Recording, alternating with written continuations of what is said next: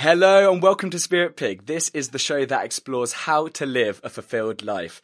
I'm Duncan CJ and today I'm speaking with Gregg Braden. New York Times best-selling author Gregg Braden is internationally renowned as a pioneer in bridging science, spirituality and the real world. Since 1986, Gregg has explored high mountain villages, remote monasteries and forgotten texts to merge their timeless secrets with the best science of today. His discoveries have led to 11 award-winning books published in 38 languages. Gregg has received numerous honours for his work, including a 2015 nomination for the prestigious Templeton Award. He shared his presentations and trainings with the United Nations, Fortune 500 companies, the US military, and is now featured in media specials, airing in major networks throughout North and South America, Mexico, and Europe. Gregg, thank you so much for being here. Duncan, I'm thrilled to be here. It's our first time working together. The mystery is I don't know where we're going to go, and I'm excited to follow your lead in this dance that we're going to do together. We mentioned that. We said a second ago, it's like this could go anywhere, and I think that's the way both of us like it. So I think this is going to be fun. There's so many. I mean, I mentioned just before we click record, like I've been really delving in and just gorging on just so much of like your content that's out there, and it's. I mean, so many fascinating things to talk about, like where even to start. But one thing that caught my attention was you said that every one of us in our own lives have to develop what you call a spiritual anchor or a soul compass. And this is nothing to do with religion. What is a spiritual anchor and why is that so important? I'm going to back up about a half a step, if with your permission, and give some context. What we're talking about, a spiritual anchor, it would be important at any time in our lives. But I think for our viewers, I'm just going to speak directly to the viewers. Viewers, if you're watching this today, I know that you know this is no ordinary time in the history of your nation, whatever nation you're in, or my nation, or the world. And I want you to know it's not your imagination, that the best minds of our time are telling us now that we as a global community are living what's being called a time of extremes. And it doesn't mean that only bad things are happening or even good things, but it means that big things, big changes in the world, and that means big changes in our lives, because we can no longer separate our everyday lives in our living room and in the workplace and our families. You can't separate that from what's happening on the other side of the planet. So the world is changing, our lives are changing, and I think it's probably fair to say for most of us, the changes that we're seeing right now, they're unlike anything we've seen in our lifetimes, and certainly that our parents saw in theirs. And for most people, I think it's happening faster than we've been prepared to accept. It doesn't mean that's bad. It just means that we've got to tune our nervous system and our perceptions a little bit differently to embrace the rapid change that we're seeing in a single generation that normally unfolds over many generations. And what that means, the bottom line, is we've got to think and live differently, perhaps more so now than we ever have in the past. And that is the context within which we're going to talk about these spiritual anchors. And before I even go any further, I just made a big claim, and I just want to back it up just very, very quickly. When I say a time of extremes, I'm a scientist. I'm a degreed geologist. My background is in math, physics, the life sciences, marine biology, and computer science. And it all works together to help me understand the world that we live in today. What is driving the changes? What makes now so very different from our parents' generation or theirs, or honestly, any time in the last 5,000 years of recorded human history? Something's happening now that hasn't happened for 5,000 years. Here's what it is. It's all about cycles, natural rhythms and cycles that drive the change in our world. So we're living the convergence of three huge cycles that are rarely talked about in mainstream media together as three converging cycles. We talk about one or the other. They are the cycles. Number one, climate. We hear a lot about climate. As a geologist, I can tell you climate change is a fact. The facts of what we're being given driving the climate change, there's some question around the validity of that, and we could do a whole program on that.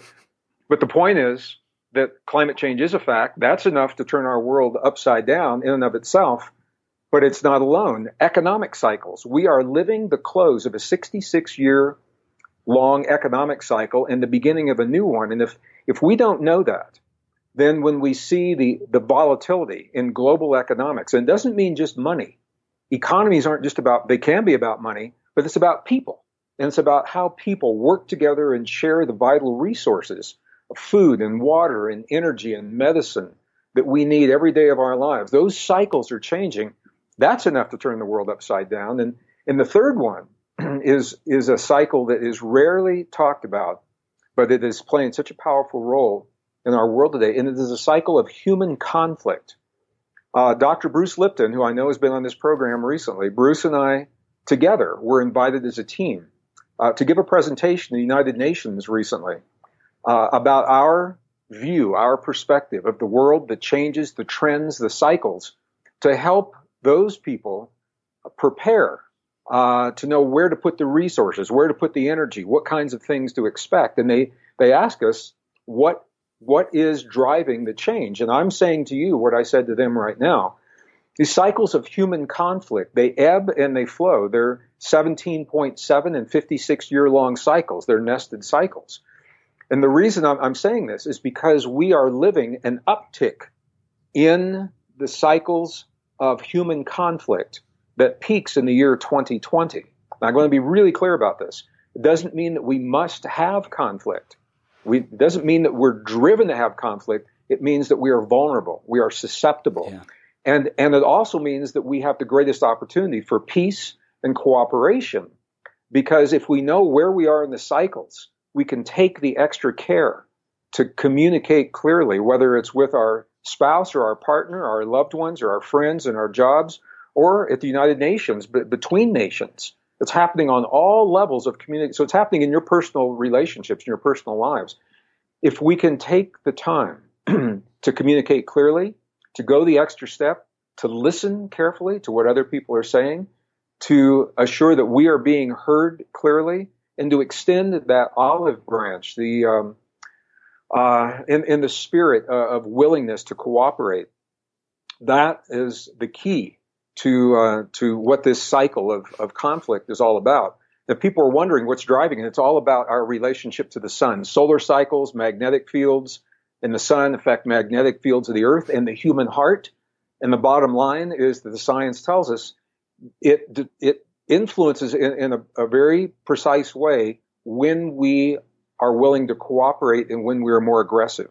Mm. So cycles of social change and human conflict are now being directly linked to these global cycles. So now I'm saying this, we're living this convergence of these cycles, this time of extremes.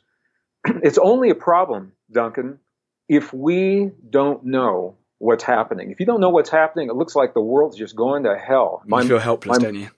Yeah, it does. My mom has a saying. She used to say that the world is going to hell in a handbasket. I don't even really know exactly what that means, but I know it means it looks like things are falling apart at the seams for no apparent reason. But there is a reason. We are living a new normal. The volatile world that we see now is the normal for now, for this brief period of time. And if we can embrace that, and my question, how can we be resilient to a changing world if we are not honest with ourselves about the changing world? Yeah. So I think the first step is to acknowledge that this is different. And we don't have a good guidebook. We're in a little bit of uncharted territory. So this is where personal knowledge comes in. The better we know ourselves, the better equipped we are to deal with the change. So I was going to say one thing. I watched your episode that you did on Gaia TV, and you were speaking about some of these themes.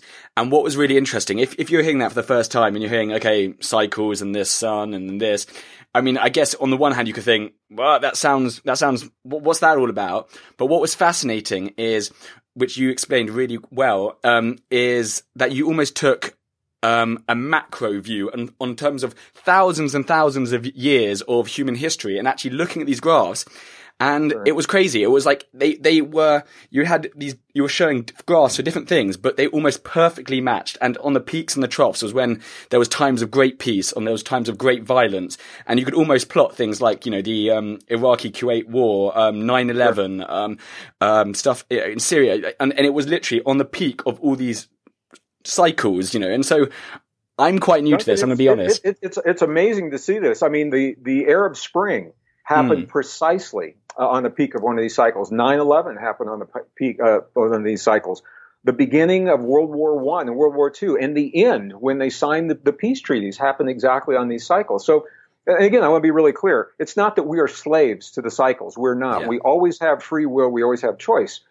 But if we know where the rhythms and the tendencies are, and if we know where our vulnerabilities and our susceptibilities are, we are beings of nature. We are natural living systems and natural living beings, and we are integrally linked to the systems of Mother Nature. And some of those systems we're very familiar with. Some of them are spoken about very rarely in mainstream media and mainstream education in the West. Although behind the scenes, scientists, hardcore scientists, peer-reviewed science, this is rock-solid science, they're very aware of these things. Yeah. It just isn't taught in our classrooms, in our textbooks. So the consequence is it leaves us feeling vulnerable, feeling powerless, feeling helpless, as if the world is just changing for no reason, and that we are being tossed around like leaves in the wind with no control. It's an intense and it's a brief period of time, a new normal of volatility. Once we understand who we are, then that volatility doesn't feel so threatening to us. It's only when we're immersed in change and we feel like everything is completely out of control. We become accustomed to living in a world and doing things a certain way. And we say, okay, this is the way it is, and I've mastered my world. And when the world changes, people freak out because it leaves us feeling uncomfortable because we placed our power in the stability of the world around us, when in fact, our true mastery comes from knowing who we are, the stability within us. And these are where the spiritual anchors really come from. And this is where I think science is important. Now, I want to be clear, science does not have all the answers. Science is only 300 years old. It's a relatively young way of thinking of the world and thinking of our lives. And science can tell us about relationships, our relationships to our own body and to the earth and to the past and to the future and one another. So you and I, Duncan, and our listeners, we are steeped in a scientific story about ourselves that is based in false information.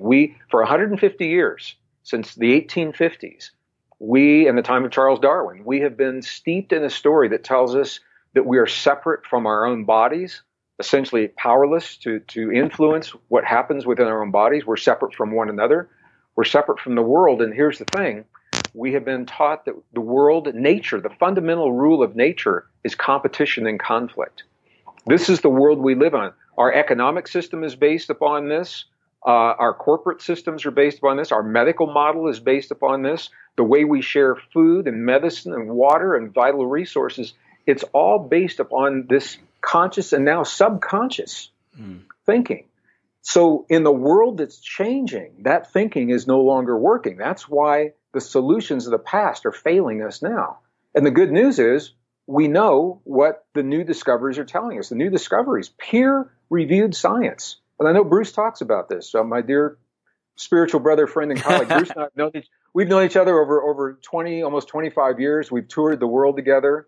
We are actually touring a lot of the world this year. We'll be in Italy in 2017. We will be we'll be in some places in the States. I don't even know where we're going to be, but this is why we work together, because he is a life scientist. I'm an earth scientist, and we both have arrived at the same conclusions based on peer-reviewed science that tells us that we are connected, not separate. We're deeply connected to ourselves, to one another, to the earth, to the future, to the past. And nature is based upon this model of cooperation, not competition.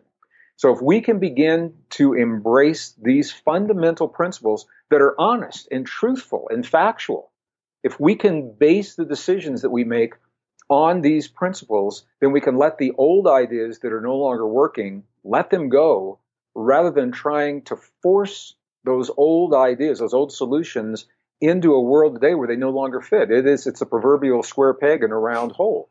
It simply is not, it's not working. And we're seeing this in our social structures. We're seeing it in the economies. You're in the UK. You just went through Brexit. That is precisely what we're talking, it's a perfect example. It was an old way of thinking that is not working in the shifting economy of the world. So in the United States, we're going through similar changes. The way we deal with healthcare and our medical models, the way that we're dealing with social issues, the old ideas simply are no longer working.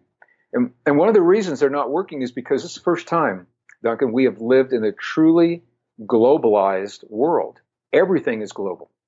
The idea of borders, while they still exist in some respects, in many respects, borders no longer exist. We live in a world of global economies, global communication, global data sharing, global security, global sharing of vital resources, and global thinking. And the internet is a big part of that. So I think it's good news. It's just different. It's just very, very different. So for me, we're at this sweet spot. It's what I call the sweet spot in the evolution of consciousness and the evolution of civilization. Because the really good news is that we already have, right now, we have all the solutions to all the big problems in the world, technologically.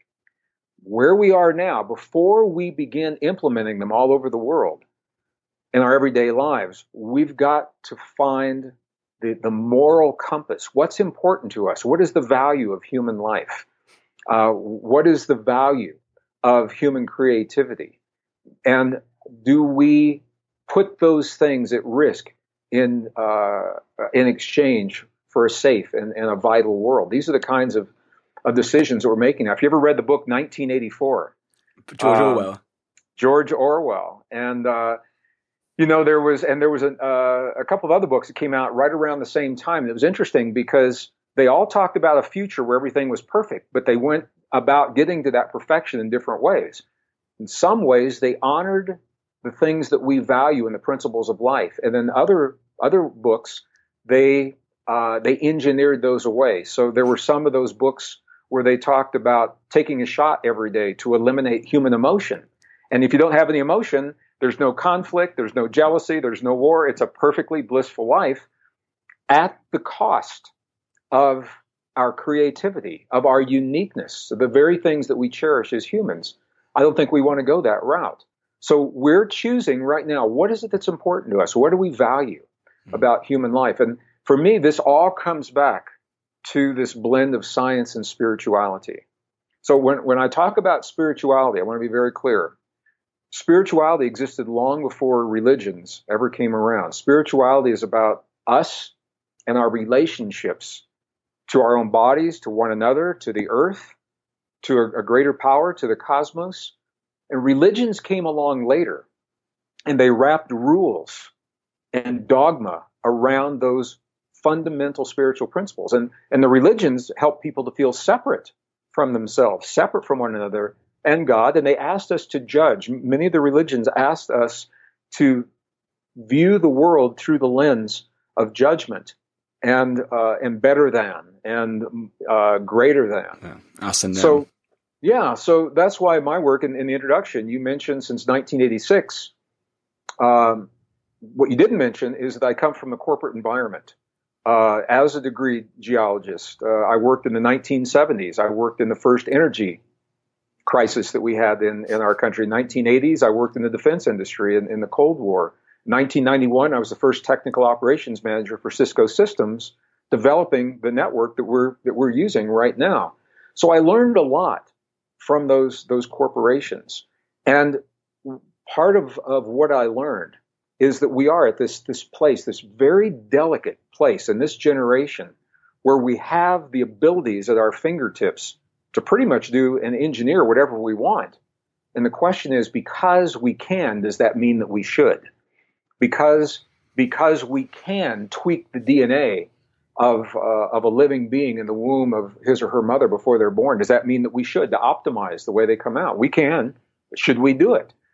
Because we can spy on every iota of conversation between every device anywhere on the face of the earth. We can. Does it mean we should? These are the big questions that are up for us right now.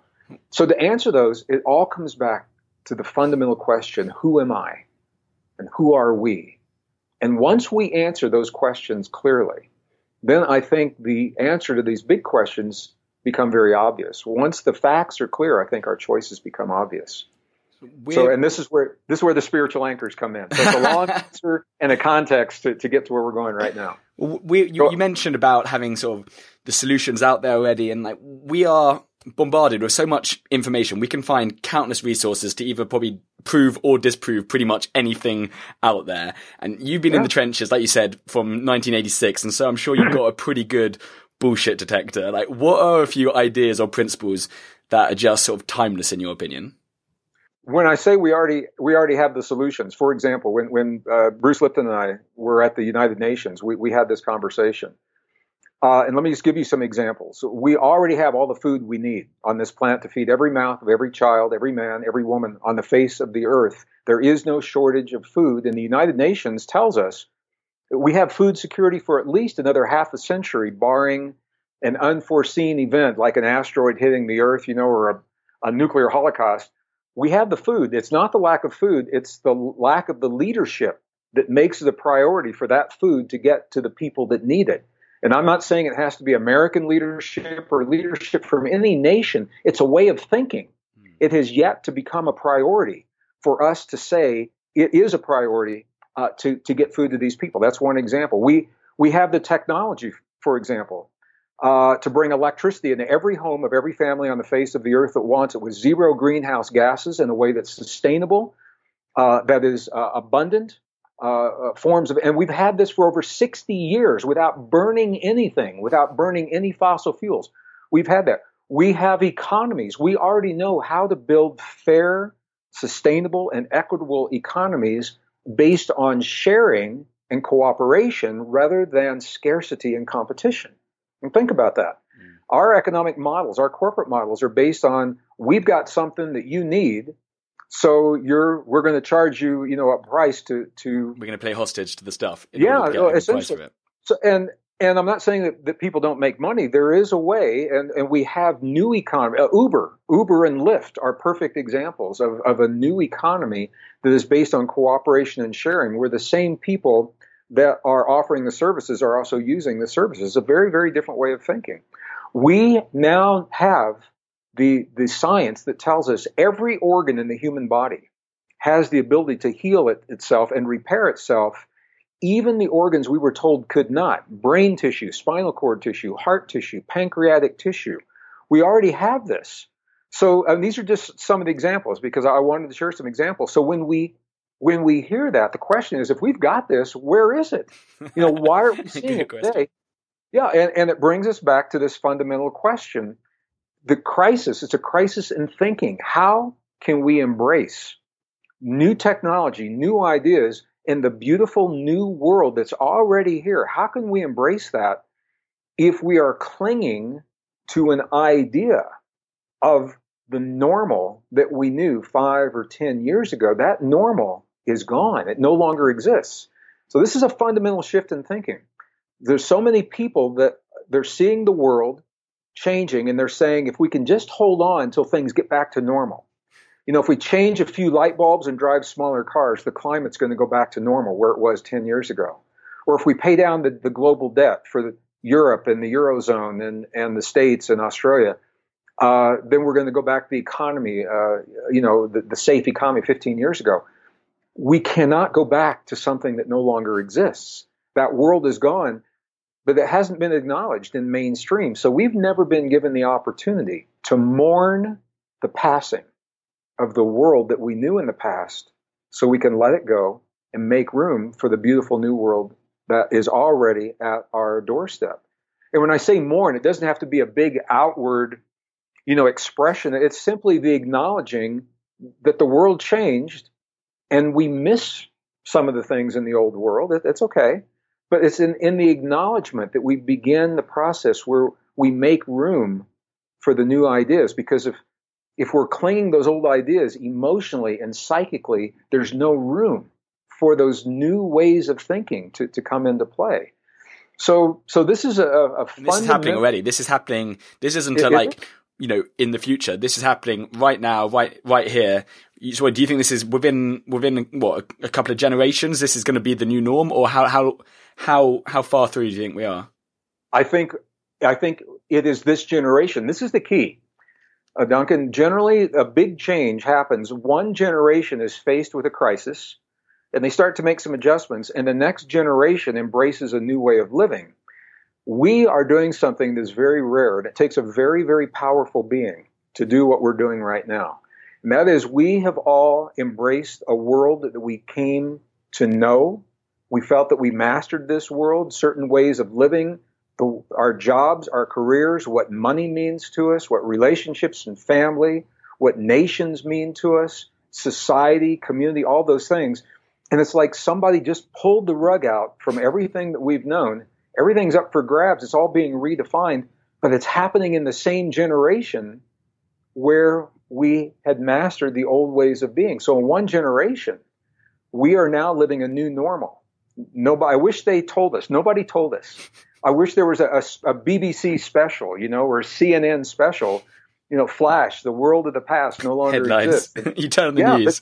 But that never happened. So this is why, even more importantly, it all comes back to us. We're finding ourselves in this place of volatility. Not bad. It's just a volatile world. And if we don't know who we are as people, as individuals, then we get lost in the change and the fear of not knowing where that change comes. If we've got a rock solid understanding, when you ask the question, who am I? If we know who we are, then our security is not hinged upon the world around us. We can watch that world change, and we can adapt to the new and beautiful world that's emerging because we know that we're okay. And this comes back again, it's a circuitous route, to the spiritual anchors. And those spiritual anchors, it's all about relationships. So if you ask a scientist, who are we? A scientist, to answer that question, will say, I must first answer 6 sub-questions, 6 fundamental sub-questions. So here's what a scientist will ask. They'll ask, beginning with a very fundamental question, what is the origin of life? Where does life come from in general? Where does human life come from? Is question number 2. Where does our relationship to our bodies? Number 3. Where does our relationship to the world beyond our bodies? Number 4. Where does our relationship to the past? Number 5. Number 6, where is the fundamental rule of nature? For 150 years, we in the Western world have been steeped in a story that answers those questions in a way we now know is false. And it's based upon separation, competition, and conflict. We've been told the origin of life is completely random. The origin of human life is completely random, and evolution is our story. We've been told that we're essentially powerless when it comes to influencing the healing of our bodies. We have been told that we're essentially powerless when it comes to influencing the events of the world around us. When it comes to civilization, we're told that it began 5,000 years ago. We are the pinnacle of sophistication, the most advanced that this planet has ever seen. And number 6, the fundamental rule of nature. Since the 1850s, we've been told that nature is based on survival of the strongest. Those are the exact words, later interpreted as survival of the fittest. But in Charles Darwin's book, Survival of the Strongest, Competition and Conflict, every one of those peer-reviewed science has overturned every single one of those. And now we know, when we ask who are we, the origin of life, it's not random. The origin of human life, the new DNA, is showing us that there are intentional changes, splicing of genes, of chromosomes in our bodies that cannot be accounted for through evolution alone. It is not a random process. When it comes to our bodies, we're deeply connected. Thoughts, feelings, emotions, and beliefs in the heart and the brain change the chemistry in our bodies, and we get to choose the emotions that change the chemistry. Joe Dispenza talks about that. Bruce Lipton and Greg Braden, that's why we all work together. We talk about that. When it comes to the world beyond our bodies, quantum physics is now telling us there's no controversy that we are connected. That is accepted in quantum physics now. We are connected to one another in our world. Here's the controversy. To what degree are we connected? How much influence do we really have in the world? That's where scientists are struggling right now, but they acknowledge that we are connected. Civilization. When it comes to civilization, what we know now is new archaeological discoveries have pushed the dates for advanced technological civilizations back into the last ice age, over twice as old as what we're teaching our kids in school. We've been on this planet for a long time, and we know things from the past that can benefit us today. That's the value of looking at it. And last but not least, the best science of the 21st century is now telling us that nature is based upon a model of cooperation and what biologists call mutual aid. And it doesn't deny that competition happens. We've all seen it. But here's the thing. The more competition and the more conflict we see in the world around us, that tells us how far we have strayed from the truest, most fundamental law of nature, that we are not honoring. We're going against the flow. We're fighting the tide when we choose to embrace this. So the spiritual anchors, who are we? We are very special, very precious beings. There is an intentionality in our existence, and I'm not saying it's a religious or creationism thing, but I'm saying we're not a pure accident of nature. And we could do a whole program, and I'm actually writing a new book about that right now. We are deeply connected to our bodies, and we have the ability to influence our health and well-being consciously, at will, on demand, when we choose, by embracing these relationships in the heart, in the brain, and the ability of the emotions to trigger those experiences. And civilization going back over 12,000 years, they knew this.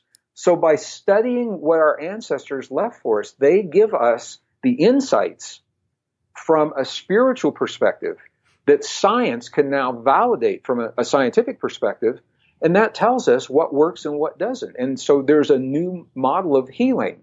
Now, Bruce talks about it. I talk about it. Joe Dispenza talks about it. And the whole idea of cooperation.